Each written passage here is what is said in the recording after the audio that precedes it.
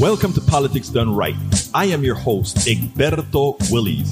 This is a progressive program that will take the mystery out of politics.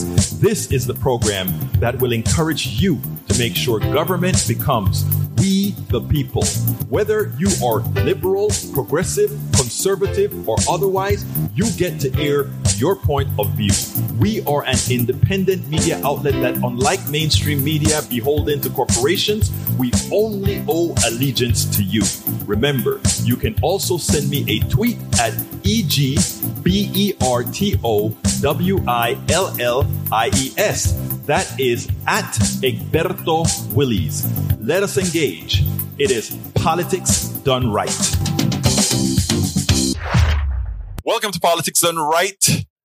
From the studios of KPFT 90.1 FM Houston, your community radio station, we have a great program for you today. Today's show, Dr. Samuel Khan considers societal decline and the explosion of violence in a variety of historical and contemporary settings. The COVID pandemic provides all the proof you need that corporate healthcare is fatal. There is an avalanche of blue-collar baby boomer retirements coming. Are we ready? Ken Rusk is going to talk about that. So, folks, you know what time it is, and you know what we have to get done now. Let's get busy.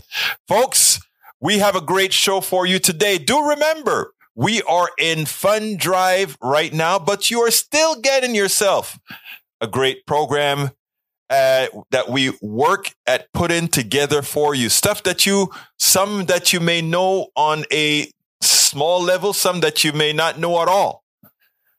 That's why we're here. Politics Done Right, KPFT 90.1 FM, Houston. We're asking you to invest in this community radio station. But why? Because, folks, there's a lot of media out there, but it's not media that you control. It's not media that has your interests at hand. When we're talking about community radio, when we're talking about this community radio station, KPFT 90.1 FM, we're talking about a station that is solely funded by whom? You. And if it is funded by you, our loyalty is to you. Most other stations, commercial stations, they're funded by their advertisers, and their advertiser needs to program you. And they need to have you in a particular modal. That is why our politics is so bad. Because we need you uninformed. Politics Done Right doesn't believe in that. Politics Done Right, KPFT 90.1 FM, Pacifica Network, we don't believe that. We believe that it is essential that you are in control. It is essential that you support us so that we can feed the ethos, that we can give, we can enlighten with what is the absolute truth. In that light, I'm asking you to please call 713-526-5738 or go to kpft.org and support us. You can support us with a $25 membership, a $40 membership, or you can get any one of our gifts that you find there. Please do this in the name of Politics Done Right. Also, remember that you can get one of my several books out there. As I see it, Class Warfare, the only resort to right-wing doom, for a contribution of $120. It's worth it. How to talk to your right-wing relatives, friends, and neighbors for a contribution of $120. How to make America utopia. Take away the economy from those who rigged it. A pledge of $120. You can get any two of those books for $200. Any three of those books for $250. That is to support our station. And all those books, I promise you, give you all that you need to have that conversation across the board to ensure, to help us make a better America. So please support us. Please support KPFT 90.1 FM Houston. Call 713-526-5738 or visit kpft.org. In the name of Politics Done Right, please select one of our books, several of our books, or one of our offers. We're here for you. You can get Politics Done Right Mondays through Fridays on Facebook Live at facebook.com/politicsdoneright, on YouTube Live at politicsdoneright.com/YouTube. Please do not forget to follow me on Twitter for updates. My handle is at Egberto Willies, at EGBERTO WILLIES. Before you get started, please remember to keep your community radio station in your minds, KPFT in your minds. Talk about it. Tell your friends about it. Tell them you know about this station in town, 90.1 FM Houston, that needs your support, that is there to provide that nourishment that we need. 713-526-5738. kpft.org. Visit us online. Contribute online. KPFT 90.1 FM. You can visit us at kpft.org. I'm honored to be with someone I wanted to speak to for some time. Samuel Cohn is a professor of sociology at Texas A&M University and the founder and first president of the American Sociological Association section on development. Cohn has won 3 prizes from the American Sociological Association for his scholarly work about economic development, sociology, and gender equality. Cohn's previous 4 books focus on macrosociology and social change, and his research has encompassed Victorian Britain, late 19th century France, contemporary Brazil, and the contemporary United States. For the last 15 years, Cohn's primary course at Texas A&M has focused on societal death. One of the reasons I wanted to talk to him, especially in the current context of America. Welcome to Politics Done Right, Dr. Cohn. I am thrilled to be here. That's the best introduction I'll ever get. Well, you know what? It's worth it. And, you know, at Politics Done Right, we do things right. We try. We hope. That's what we try. I love it. Anyway, I love it. Anyhow, the biggest questions. Why do societies die? Well, the bigger question, if you think about it, is how do societies manage to live as long as they do? I am sure you're going to tell me. I'll toss out some tips. Think about what we take for granted. That in the last 2,000 years, we've been seeing nothing but continuous economic growth going forward. We've seen nothing but technological progress that gets better and better and better, although there were some stops that we know about, like the Middle Ages. We assume that the world gets more and more peaceful, and if you do all the advanced studies, you see crime is down, warfare is down, and we've gotten somewhat spoiled, believing that that's kind of our own natural entitlement. Well, if you really think about this for a minute, there's nothing that comes with that automatically. All of that comes from, we're used to depressions, short-term periods where economic growth seems to stop uncontrollably. And then we wonder, how in the world did we ever get this thing going again? Well, in fact, this all depends on people continuing to cooperate with each other. People not killing each other. Like, we all know if we were to push the nuclear button, it would all go. But if you it assumes that governments continue to work and do their job.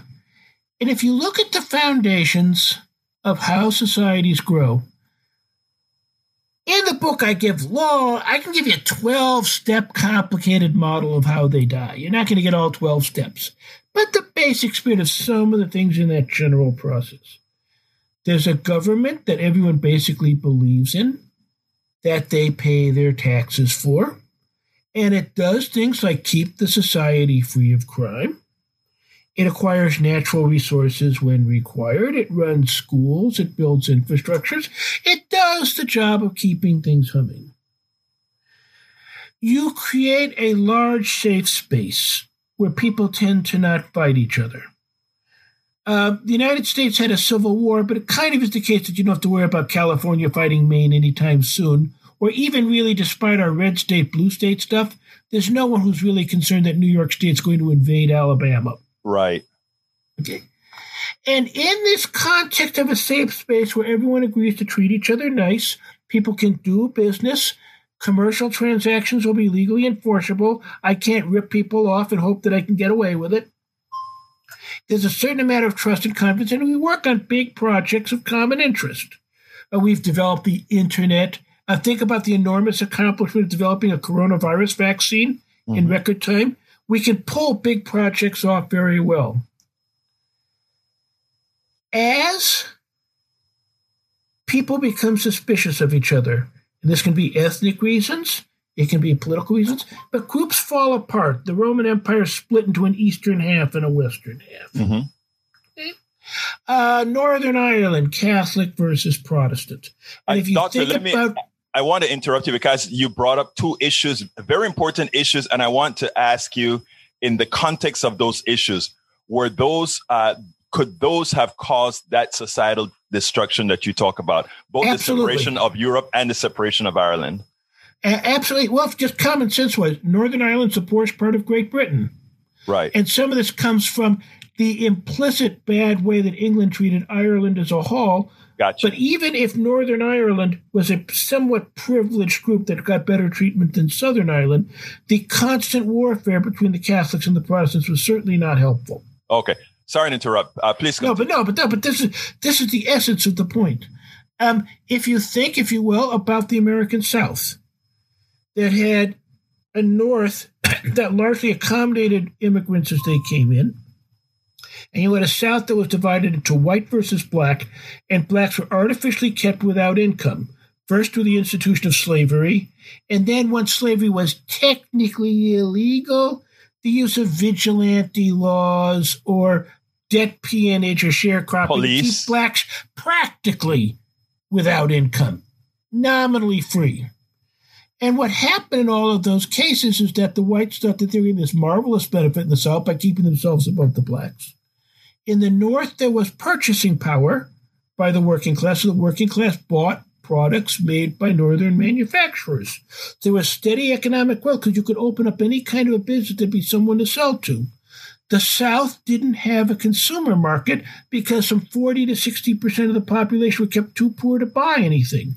It was simply harder for Southern businessmen to become successful than Northern businessmen, and the South got poorer and poorer and poorer. Note that when does this get cured? They mechanize agriculture, which means they decide to stop keeping blacks without any pay whatsoever, and they got rid of the debt peonage and they got rid of the sharecropping. So suddenly the blacks around had income. They started spending, but also blacks were allowed to go to the North, and many of them sent money back to their relatives back in the South. Just like we do in Cuba or other places. Same place. And suddenly, black people had money and poor white people in the South had money. And so the boom of the new South starts around 1940s, and that's what gives you juggernauts like Atlanta today, where now the South is a legitimately prosperous place, and the North is wondering if they can keep up. It's all based on greater equality and greater cooperation between groups. Now, you just wrote this book recently.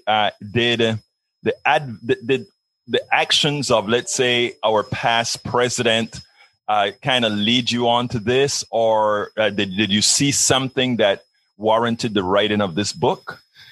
Historically, the record on how societies fall goes back centuries and centuries. So having seen like the fall of the Egyptian empires, fall of Rome, fall of Byzantium was particularly important. So I was in the library reading my books. But there's no question that the rising divisiveness of sectarian politicians on both sides of the line would probably have to say that the use of wedge issues is greater on the right than it is on the left. And while we like to talk about the personality of Donald Trump, in many ways, there were many features of this. Now, before you write these off, these terrible, hateful people, There's another issue that has to be taken into account, too, and that's the whole tax revolt and the rise of the Tea Party, which we like to think is narrowly racialized, but in fact, there's more to it than that. And the more to it than that makes it more destructive. So this makes it worse rather than better. Explain that. I don't quite think, because I always looked at the Tea Party movement as sort of an astroturf movement. You're saying it's deeper than that. It's absolutely financial. And to some extent, we all read Marx and we knew that capitalism was supposed to have internal contradictions. But, the working class rising up and seizing New York City, that really wasn't a very plausible story when leftists tried to tell that, come on.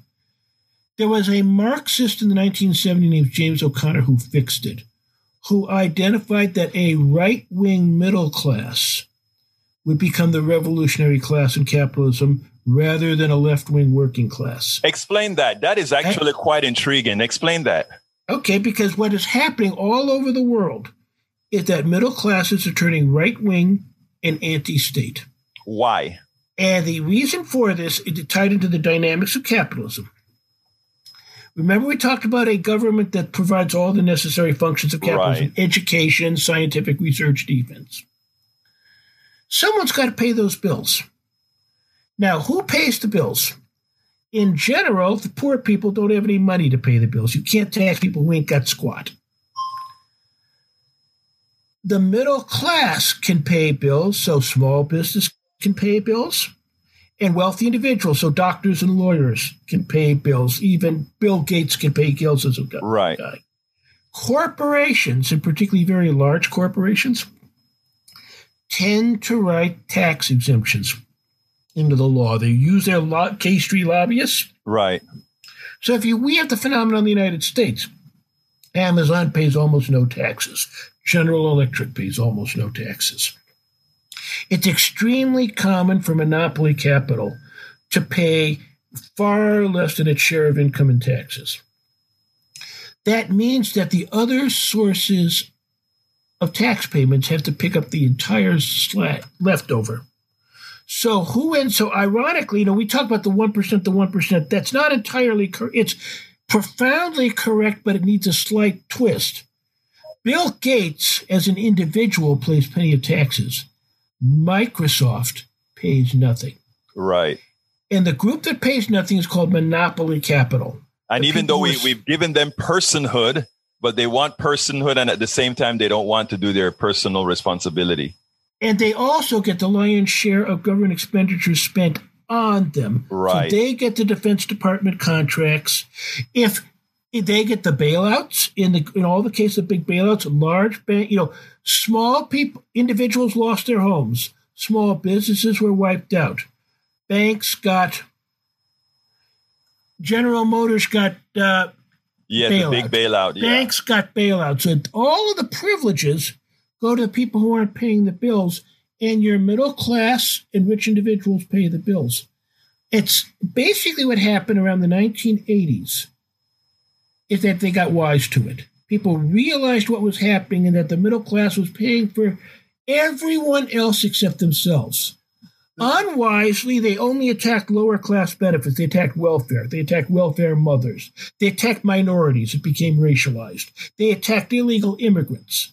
Oh, they're getting government services. They did not really think about who's really taking their money.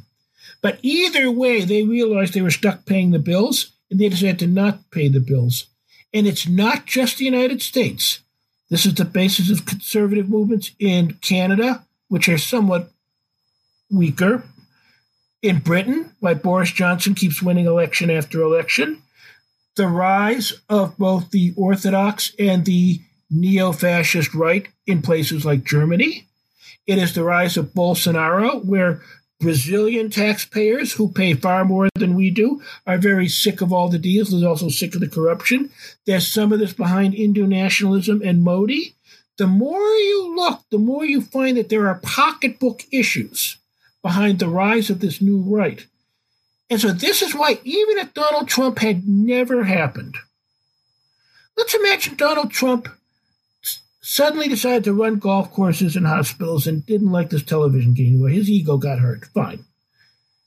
Do you think that Ted Cruz would have behaved much differently? Not at all. Precisely. Now, let me ask you a question, because I think this is important. This is very important. Okay. I agree with everything that you've just said. But the one thing that I think I want to, I don't know if I would call it a pushback, but ask about is that should the middle class is not just comprised of the right. A large percentage of the middle class are people who would consider themselves, like myself, left. Okay. That's a correct statement. So my thing is, I think we are fighting the same battle. Are you then saying maybe the folks on the right maybe are simply just more militant than the ones on the left? Because it seems that we're searching for the same thing, while the leadership that they're putting forth are simply conning them. Because go ahead. One, you're absolutely correct. Two, no, politics is not purely economic interest. Mm-hmm. Okay, we experience, for instance, many Hispanics who supported Trump during the most recent election, mm-hmm. and the question is, am I better off not being persecuted by immigration authorities, or am I better off having someone who won't make me wear masks and will allow me to work? And different people within the Hispanic community read their interest in different ways. Many middle-class people, they work for universities or they work for the state. And so as essentially members of a state capitalist class, mm-hmm. they're fairly favorable to the expansion of state spending. But above and beyond economic interests, and economic interests are often very detailed based on exactly where your bread is buttered, there are social networks, there's socialization, there's organization, there are other issues in this world besides economic. And so what happens is that just as even at our highest level of the high, you have Ben and Jerry style capitalists, and then you have all-out people, supporting election fraud claims, they will make mattresses. Okay, there are going to be divisions within each class, but what happens is that when you have a large group of people who share interests, it provides a block. And that block existed from 1980 to the present day, but did not exist in American politics. At the same time, it's probably worth mentioning, just for the American case, a block that disappeared was organized labor.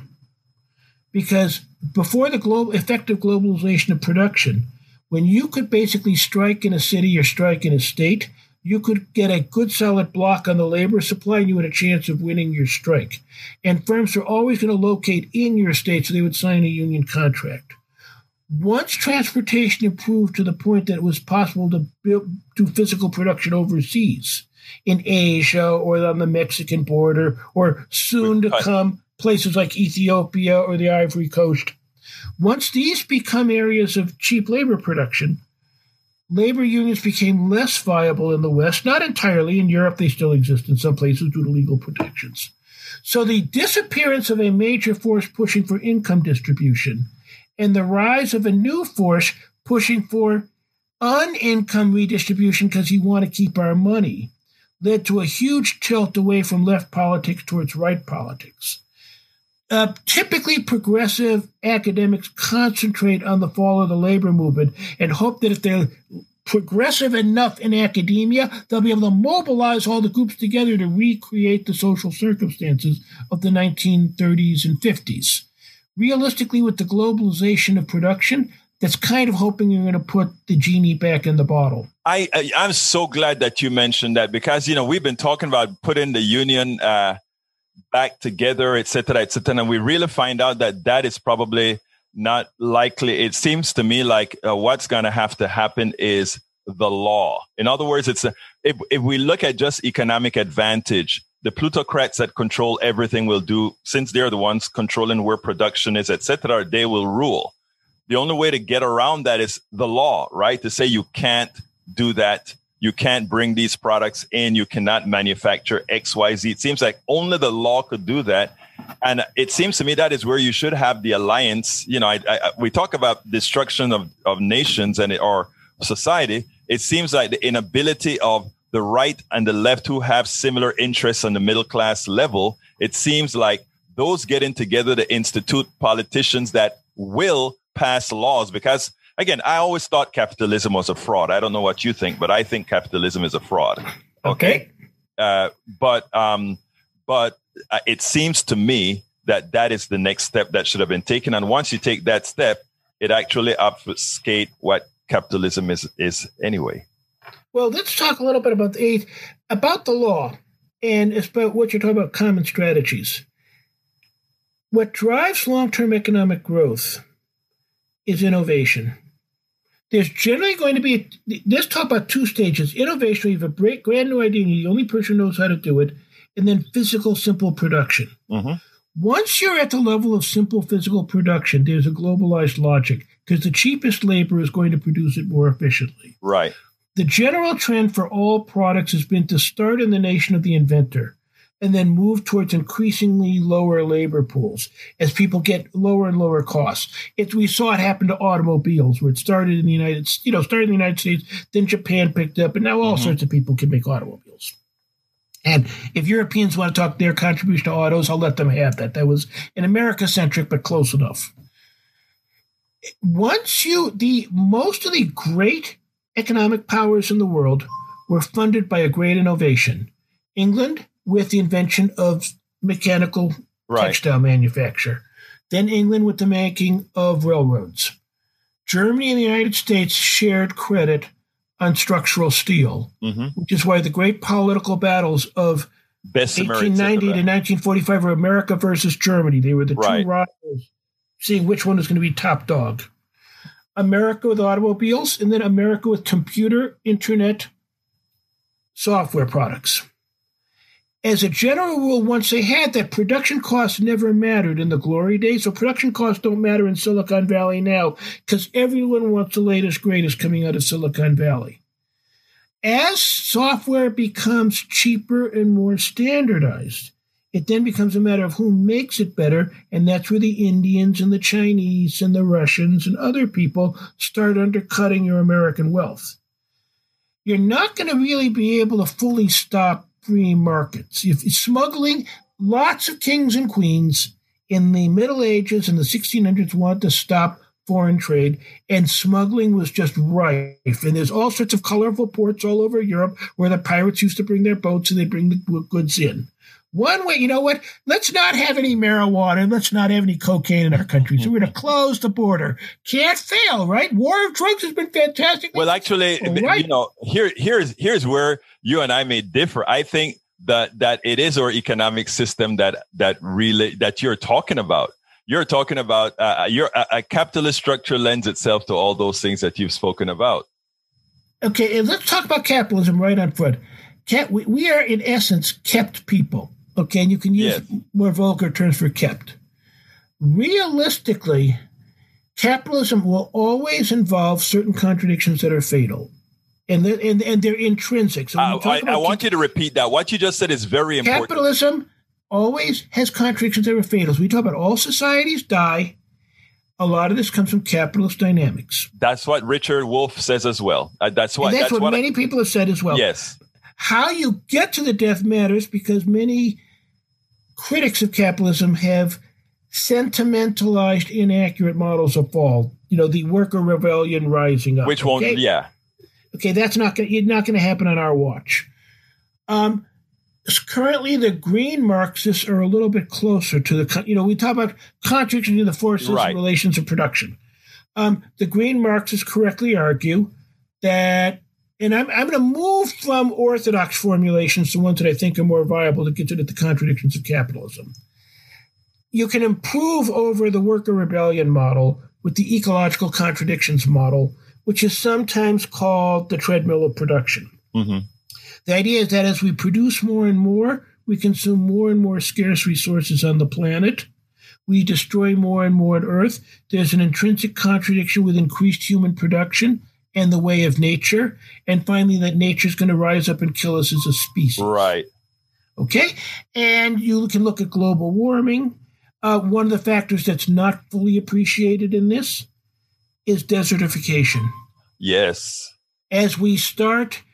population grows in sensitive areas, you start destroying areas that people lose their livelihood And when they lose their livelihood, they become violent. Yes. So while everyone is thinking about a movie where, like, some Hollywood disaster film where a tidal wave comes and eats Los Angeles, because everything, when we think about the death of capitalism, is us, Americans, and poor people, Well, if you look in the global south at the people who are really taking the brunt of this, and we will occasionally think about people living on low-lying islands in the Indian Ocean. Right now on the edge of the Sahara, you see the effect of this now, and we only think global warming. We're not thinking population growth. The bigger the population, the more consumption of resources, and the more everything goes. Exactly. And so widespread and we always, the population bomb, not a problem. We got contraception. We've invented. We're on it. That's our vaccine. And so people blew off population growth and said, oh, that's so 70s. Don't blow that off. By all demographic models, it's something called population momentum that has the world population being some 40 to 50% bigger by the time it stabilizes with contraception. There is no way the Earth's resource base can support 40 to 50% more humans, but that is what's coming. Dr. Cohn, I could speak to you for a few hours at a time because that's so much material that you have in there and so much knowledge that we would want to impart on our people. So what I'm going to tell our folks is they need to go out there and get your book. The name again? All Societies Die, How to Keep Hope Alive. I like that. I like the second part of it, how to keep hope alive. Now, what would you have liked me to ask you in 1 minute? What would you like to ask? Would you have liked me to ask you that I didn't? I'll just make a general statement. If people work together for to solve common problems, everything can be solved. If we bicker and don't solve problems, nothing is solved. Dr. Samuel Cohn, professor of sociology at Texas A&M University. It's been my pleasure to speak to you. And all you've done today thus far is whet the appetite of many to actually get a bit more informed. Thank you so kindly for having been on Politics Done Right. Thank you. Very often I've stated that our economic system is a clear and present danger for all of us. And we get a good example when we realize that we all know how to make the vaccine. We all know that we could create a Marshall Plan to create factories. I mean, this stuff has been going on for 18 months. A factory may have taken a month or two to build. China built a hospital a week for a while. So we could build factories around the world that mass produce this vaccine and got it into the arms of every single person on the planet who wanted it. We know most would. Most people don't fall for some of the shenanigans that we have allowed to occur here in the United States. So we have the wherewithal to do all of that. And why is it that we don't do it? Because our economic system has strangled us. We're dependent on patents that private corporations have, in as much as these mRNA vaccines were developed with public dollars mostly. And somehow, because of our economic system and lousy politicians, we can't say this is an existential problem for humanity. And as such, we will build factories throughout the world and ensure everybody is vaccinated against this pandemic and any subsequent pandemic that occurs. It should not be in the profit domain because, again, you have to go through the shenanigans as how do I make $1 out of this? I mean, let's give a simple example here. To get the tests right now, cheap tests, we have countries that are charging $3.50. In Great Britain, you get it for free to check for whether you're infected with COVID or not so that you can mitigate it before it becomes a problem. I want you to listen to this, and then we'll take it on the other side. One tool we should be deploying at a much greater scale than we currently are is rapid testing. Earlier this year, the Food and Drug Administration authorized several rapid COVID tests for over-the-counter use. Then, as COVID cases fell significantly in the spring, Abbott Laboratories, one of the leading producers of these tests, reportedly began destroying inventory with a limited shelf life. According to the New York Times, workers were told to, quote, take apart millions of the products they had worked so hard to create and stuff them into garbage bags. Well, now, as infections continue to surge and millions of kids are heading back to school for in-person learning, demand for these over-the-counter tests are through the roof. And that is because they are a remarkable weapon for the COVID arsenal. For about $25 or so, the at-home antigen tests can deliver a result in about 15 minutes. Are they accurate? Yes, not quite as accurate as the PCR tests, which are processed in a lab. Are they foolproof? No, but any form of testing is better than no testing, which is perhaps why some countries have been using rapid testing for months. England rolled out rapid home tests for everyone back in April. Just recently, Singapore's health officials said that antigen rapid test kits will be given to all households as well as children and staff at kindergartens and preschools. The Netherlands is a place where they're making these fairly available. I've seen people taking pictures from other countries. This is a doctor posted a picture of them. Home self-administered 15-minute wait COVID tests available in Amsterdam supermarket for about $3.50 each. I don't understand. We still don't have these in the U.S. The ones that Abbott Labs make are like $20 or $25, whereas in the UK they're free from the National Health Service. In the Amsterdam they're $3. Singapore is getting them. How important do you think it is to scale up availability and bring down the cost? Oh, it's the most crucial thing we could do right now. To scale up availability is what I've personally been calling for over a year now. These tests can be produced, especially the rapid antigen tests, like we're talking about, can be produced for very little money. And we're seeing across the globe that they're actually selling for $1 or $2. We could be doing that here in the United States as well. Yeah, I mean, I read somewhere, I think per unit price cost production is around 80 cents. Now think about it. We are in a pandemic. It is expanding. Things are getting bad. Something costs about 80 cents to make. And we are going to charge $20 to $25. About 2,000 times, 2,000% or 2,500% more. America. When you have a system that you can't even do something worth saving humanity unless that guy makes a profit. I mean, it's so short-sighted. You cannot have a country that survives. Have an economic system that supports dying, because we the people have created the technologies to save the world, and because it is placed into private hands and allowed private companies to add value and patent the entire thing, that somehow we can survive if we allow a system like this to continue. Welcome to Politics Done Right. I'm Egberto Willies, your host. Today we have a very special guest, Ken Rusk. Ken Rusk is a blue-collar construction business entrepreneur who has launched multiple successful endeavors over the last 30 years. For the first years of his young working life, he dug ditches for a basement repair company in Northern Ohio. Over the years, he dug his way to a good life, one shovel of dirt at a time, and is now teaching others to do the same. Ken is the author of Blue Collar Cash: Love Your Work, Secure Your Future, and Find Happiness for Life. Welcome to Politics Done Right. Ken, how are you doing today?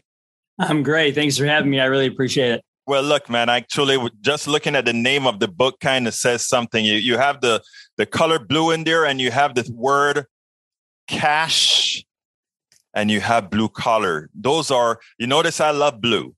Yeah, I like that. Yeah, I noticed that. Yes. That's so my favorite color too. Yeah, absolutely. So, and people like green, but anyhow, let me ask you this. First of all, why did you write that book? I think it's special in this time. It's very important. Why did you write the book? Well, it started out as something that I've been doing. I've been kind of, when you hire a lot of people for a living, especially people that have their first, second, or third jobs, and, you end up doing almost becoming an involuntary life coach to them, which is great because you get to help them out with their first checking account, their first credit card, their first car, their first apartment, whatever, just kind of lead them through that initial process. And I've been doing it for a long period of time, working on visionary thinking and forward and future and all that kind of stuff. And I started writing a letter to my daughter, who actually got sick about 12 years ago.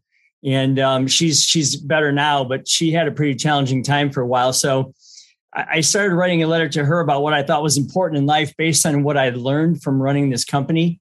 And it kind of turned into an 80,000 word manuscript over the next 6 or 7 months. And people said, with the experience you have in coaching and what you've done here, you should put this out there beyond the walls of your company and see what happens. And we got really, really lucky. We hit it pretty big with that. So. Well, let me tell you, first of all, what I love is that you're one of the entrepreneurs that are really self-made. Once I heard that you shoveled dirt, you shoveled and did that sort of a work, it reminded me of my formative years here in the United States, coming from Panama, where I swept floors, washed dishes, etc., before I formed a company. Those are the entrepreneurs that I have a hell of a lot of respect for, because, again, you know what it takes, you know what it took to get there. Now, right now, we have a tendency to push everybody to go to college. Not a bad thing, but tell us a little bit about that. It's especially since, according to all statistics right now, the baby boomers are retiring, and we're going to have a flood of opportunities that don't require a college degree, but require a hell of a lot of skills. Your point. Well, there's a lot to unpack there. First off, I think part of the problem was in the 80s, we got rid of shop class, where kids just, almost accidentally discovered things like, welding and carpentry, plumbing, mechanics, all those types of great trades. And if you combine that with, kids are now, instead of going in the backyard and building a tree fort with lumber and hammer and nails, they're building them on their smartphones, and they're not really getting that kind of earthy experience. So we're having a whole generation of kids that are kind of missing that opportunity. And if you pair that with the fact that colleges are really good at marketing themselves to the point where they say, if you don't go to college, you may not be successful, which nothing is further from the truth. So you kind of have that perfect storm of you got to go here or else. And again, there's so much opportunity out there. And that type of thinking, that type of almost, again, perfect storm will actually create opportunities for people like us who are willing to do something with their hands. Well, I mean, that is so important. Now, you speak about we are going to be spending a hell of a lot of money on infrastructure in the next several years. But one of the issues that we're going to have to be concerned about is who's going to be able to do all those jobs that are going to need to get done. We have two things coming up. Baby boomers are taking off. We're having some immigration issues, and we have a whole lot of unskilled people who don't really know how to build roads and build bridges anymore. Well, that's an absolute fact. And that's why I called it a crisis in the book. I know for a fact that the average age of an electrician today is 55 years old. And for every 5 that are retiring, they're saying only one's coming online. I know that that's happening in plumbing and carpentry and welding and a lot of other places. So I'm really concerned about the fact that we have to start finding a way to turn the tide away from the stigma of working with your hands and really recognize it for what it is. I mean, if there's 167 million people working in this country every day, about 70 million of those people do something with their hands. And yet we're trying to put 100% of the kids through college, which is really going to create an enormous load on supply and demand, but also an amazing opportunity if you're willing to get out there and do something. You happen to be discussing this program on a political show. So I want to do a little something here. We have an economic system here that has a tendency to tell folks that, make your money work for you. And that kind of thinking doesn't realize that your money working for you really means that somebody else is working so that they can appreciate that money that you have. In other words, when your money is working for you, it's not really working for you. Somebody else doing the work. That's what it really means. And we've been teaching people to go to business schools, to go to all these schools that don't do anything. I have a special feeling for engineering. I'm an engineer by trade. And I figure we are some of the folks that do things. The electricians, some of the folks that do things.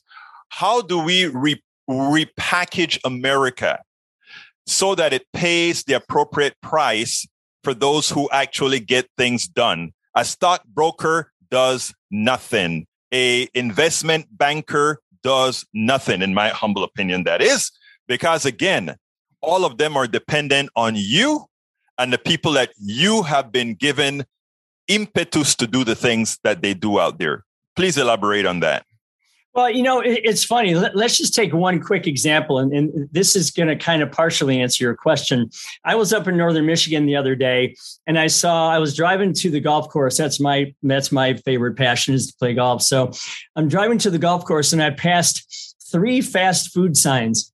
One said $13 an hour. Right down the road, the other one said $14 an hour. And the one right down the road from there said $18 an hour. And every one of them had this almost begging sign in front of them, please come work for us. So I guess it's starting to happen. Supply and demand is starting to work, because you have people in finished carpentry in Toledo, Ohio, that are making as much as family doctors and lawyers. So I actually think that that's starting to happen. And when this infrastructure bill passes, there's going to be even more load or demand upon the labor side, which means if you're someone who's willing to pick up a shovel or a torch or a wrench or a hammer or anything, you're going to be able to really job shop 6 ways from Sunday to find yourself that really great job.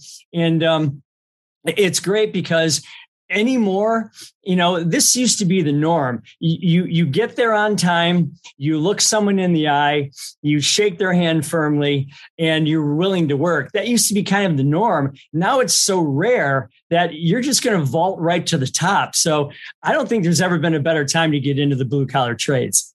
No, Ken, and I genuinely do not know the answer to this. You just mentioned supply and demand. There has always been a supply and demand issue for many of these jobs. I mean, if you take a look for a long time, fast food workers have always been a rotating door. If you paid these people right, it would not have been the kind of rotating doors that you have. And we have a lot of professions like that. What's so special about now that, let me digress. I have a partial answer, but what do you see special with now, where we are empowering workers to actually sit back and demand what they're worth? Well, again, I think, it's funny because every time our government tries to manipulate supply and demand, they end up kind of messing it up in some way. So this is my opinion. So if you think about just take the pandemic. Yes. The pandemic, in my mind, kind of made everybody a kind of stay at home, work on my house, work on my yard, live locally, celebrate locally, recreate locally. And that put an enormous amount of pressure on an already pressurized system. But what I think it did is it got people to realize, I don't need to spend my life in a minivan anymore. I can stay at home and have a great time with my family. And that caused a whole lot of home improvement things to happen, maintaining, repairing, fixing, replacing, whatever. So I think it just put a whole lot of pressure on those people who are already doing it and having them understand, wow, I can raise my prices. I can control my own input, my own output. I can control my revenue. So it's very quietly becoming the thing to do because plumbers are making, 6 figures now, where before that wasn't the case. And I just think we have to get out of this stigma of, I was at a party the other day and there was parents hanging around and my daughter's going to this college and my son's going to that college. And one said, well, what about what's her name's son? Well, he's just going to be a plumber. And I'm like, wait a minute, just going to be a plumber.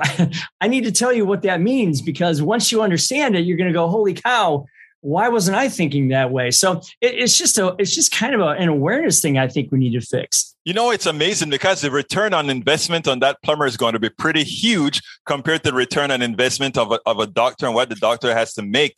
My daughter is in med school and she's going to have probably near $500,000 worth in debt, even though I paid her entire sure. Undergrad. It's amazing. But, so the return on investment, but based on a little tonality that I heard there about your maybe a little bit of abstention from the government. I want to posit something and then hear your response. Okay. The pandemic gave a lot of people, as you said, the opportunity to stay home, but it was not only the opportunity to stay home, but given that we needed them home, they were paid to stay home, which means they had time to ponder. And in having that time to ponder, they had the flexibility, which inherently created shortages and choice. So I may take a little bit of exception when you say the government in some cases screw things up. I agree that the government can screw things up. I think in a lot of the way the welfare system was set up, especially for how minorities, what I think it has done with a lot of families, I shouldn't say minorities, but a lot of families because of structure. I think that's been problematic. But also, I think there was a little bit of freedom given to people right now to effectuate exactly what you're talking about, don't you think? Well, sure. I mean, if you drive from my office where I'm standing right now to the freeway, which is only a couple miles, there's probably 50 help wanted signs. Right. And they used to be just subtle, a little help wanted sign in the window. Now they're screaming with flags and, all kinds of stuff to get in your face as you're driving by. Come work for us. So again, I do think people took the time. And they were able to afford to take the time. Right. That's magic. That's the magic. They could afford to take the time because they had that support. Right. And I'm all for job shopping to get exactly what you want, because at the end of the day, we all want to do something that we're hopefully somewhat passionate about, but that's not even going to matter if, like I talk about in the book, if you don't have a real clear vision for what you want your life to look like. And I think that's where we fail our kids as well, is we tell them we live through a world of then, if you go to school, if you get good grades, if you get a scholarship, if you get a college degree, if you get a job, then you'll make some money and then you'll be happy. That's backwards to me. I think we need to start out with what does your then look like? And then let's find a way to get there no matter what path you take to do that. I think that is some of the best advice from that I've heard, because I believe that wholeheartedly based on personally, that's what I'm doing right now. I left my own software company to go into political activism, which is something that where I wanted to be, what I enjoy doing. And it was a matter of how could I readjust my life to be able to do this on much less. So, I mean, that I think what you're saying make a lot of sense. And it's all about ultimately happiness, et cetera, et cetera, et cetera. Well, look, let me tell you, I'm recommending that folks go out there and get your book. I really love what you have to say about really going out there and not. That last statement that you made is, I think, the most important one of them all. Not the if-thens, but where you want to be and what it takes to get there. I think that is so. I think that is so important. Now, the last question I always ask people, so prepare yourself. Is what would you have liked me to ask you that you want to get out there for everybody to know, not only about you, but about what we need to do? Well, I think this way. It seems to me that when it comes to our kids, I think that we need to get them to understand that they are a heck of a lot more in control of their life than they think they are. Okay.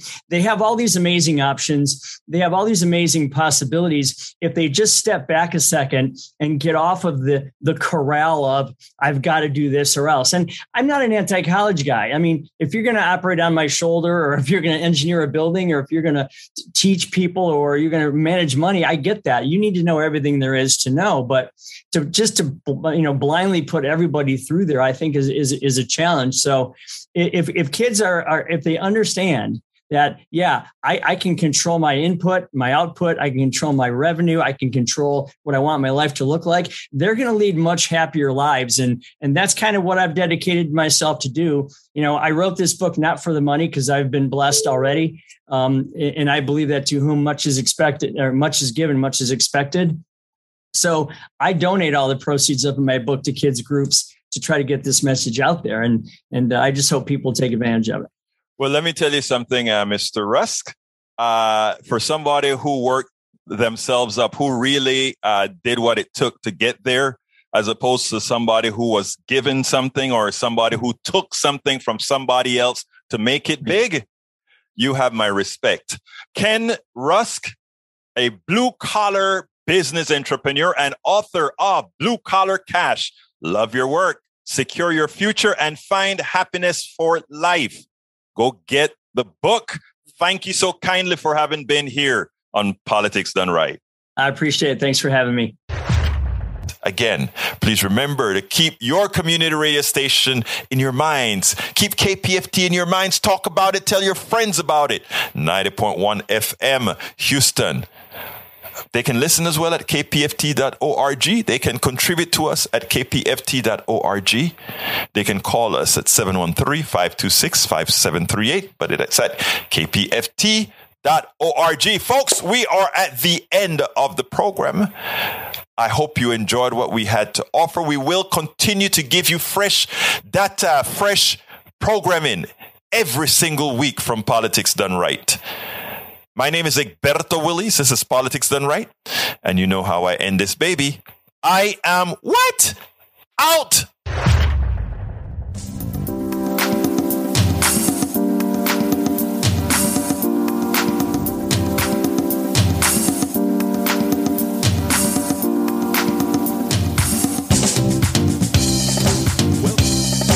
Welcome to Politics Done Right. I am your host, Egberto Willies. This is a progressive program that will take the mystery out of politics. This is the program that will encourage you to make sure government becomes we the people. Whether you are liberal, progressive, conservative, or otherwise, you get to air your point of view. We are an independent media outlet that, unlike mainstream media beholden to corporations, we only owe allegiance to you. Remember, you can also send me a tweet at EGBERTOWILLIES. That is at Egberto Willies. Let us engage.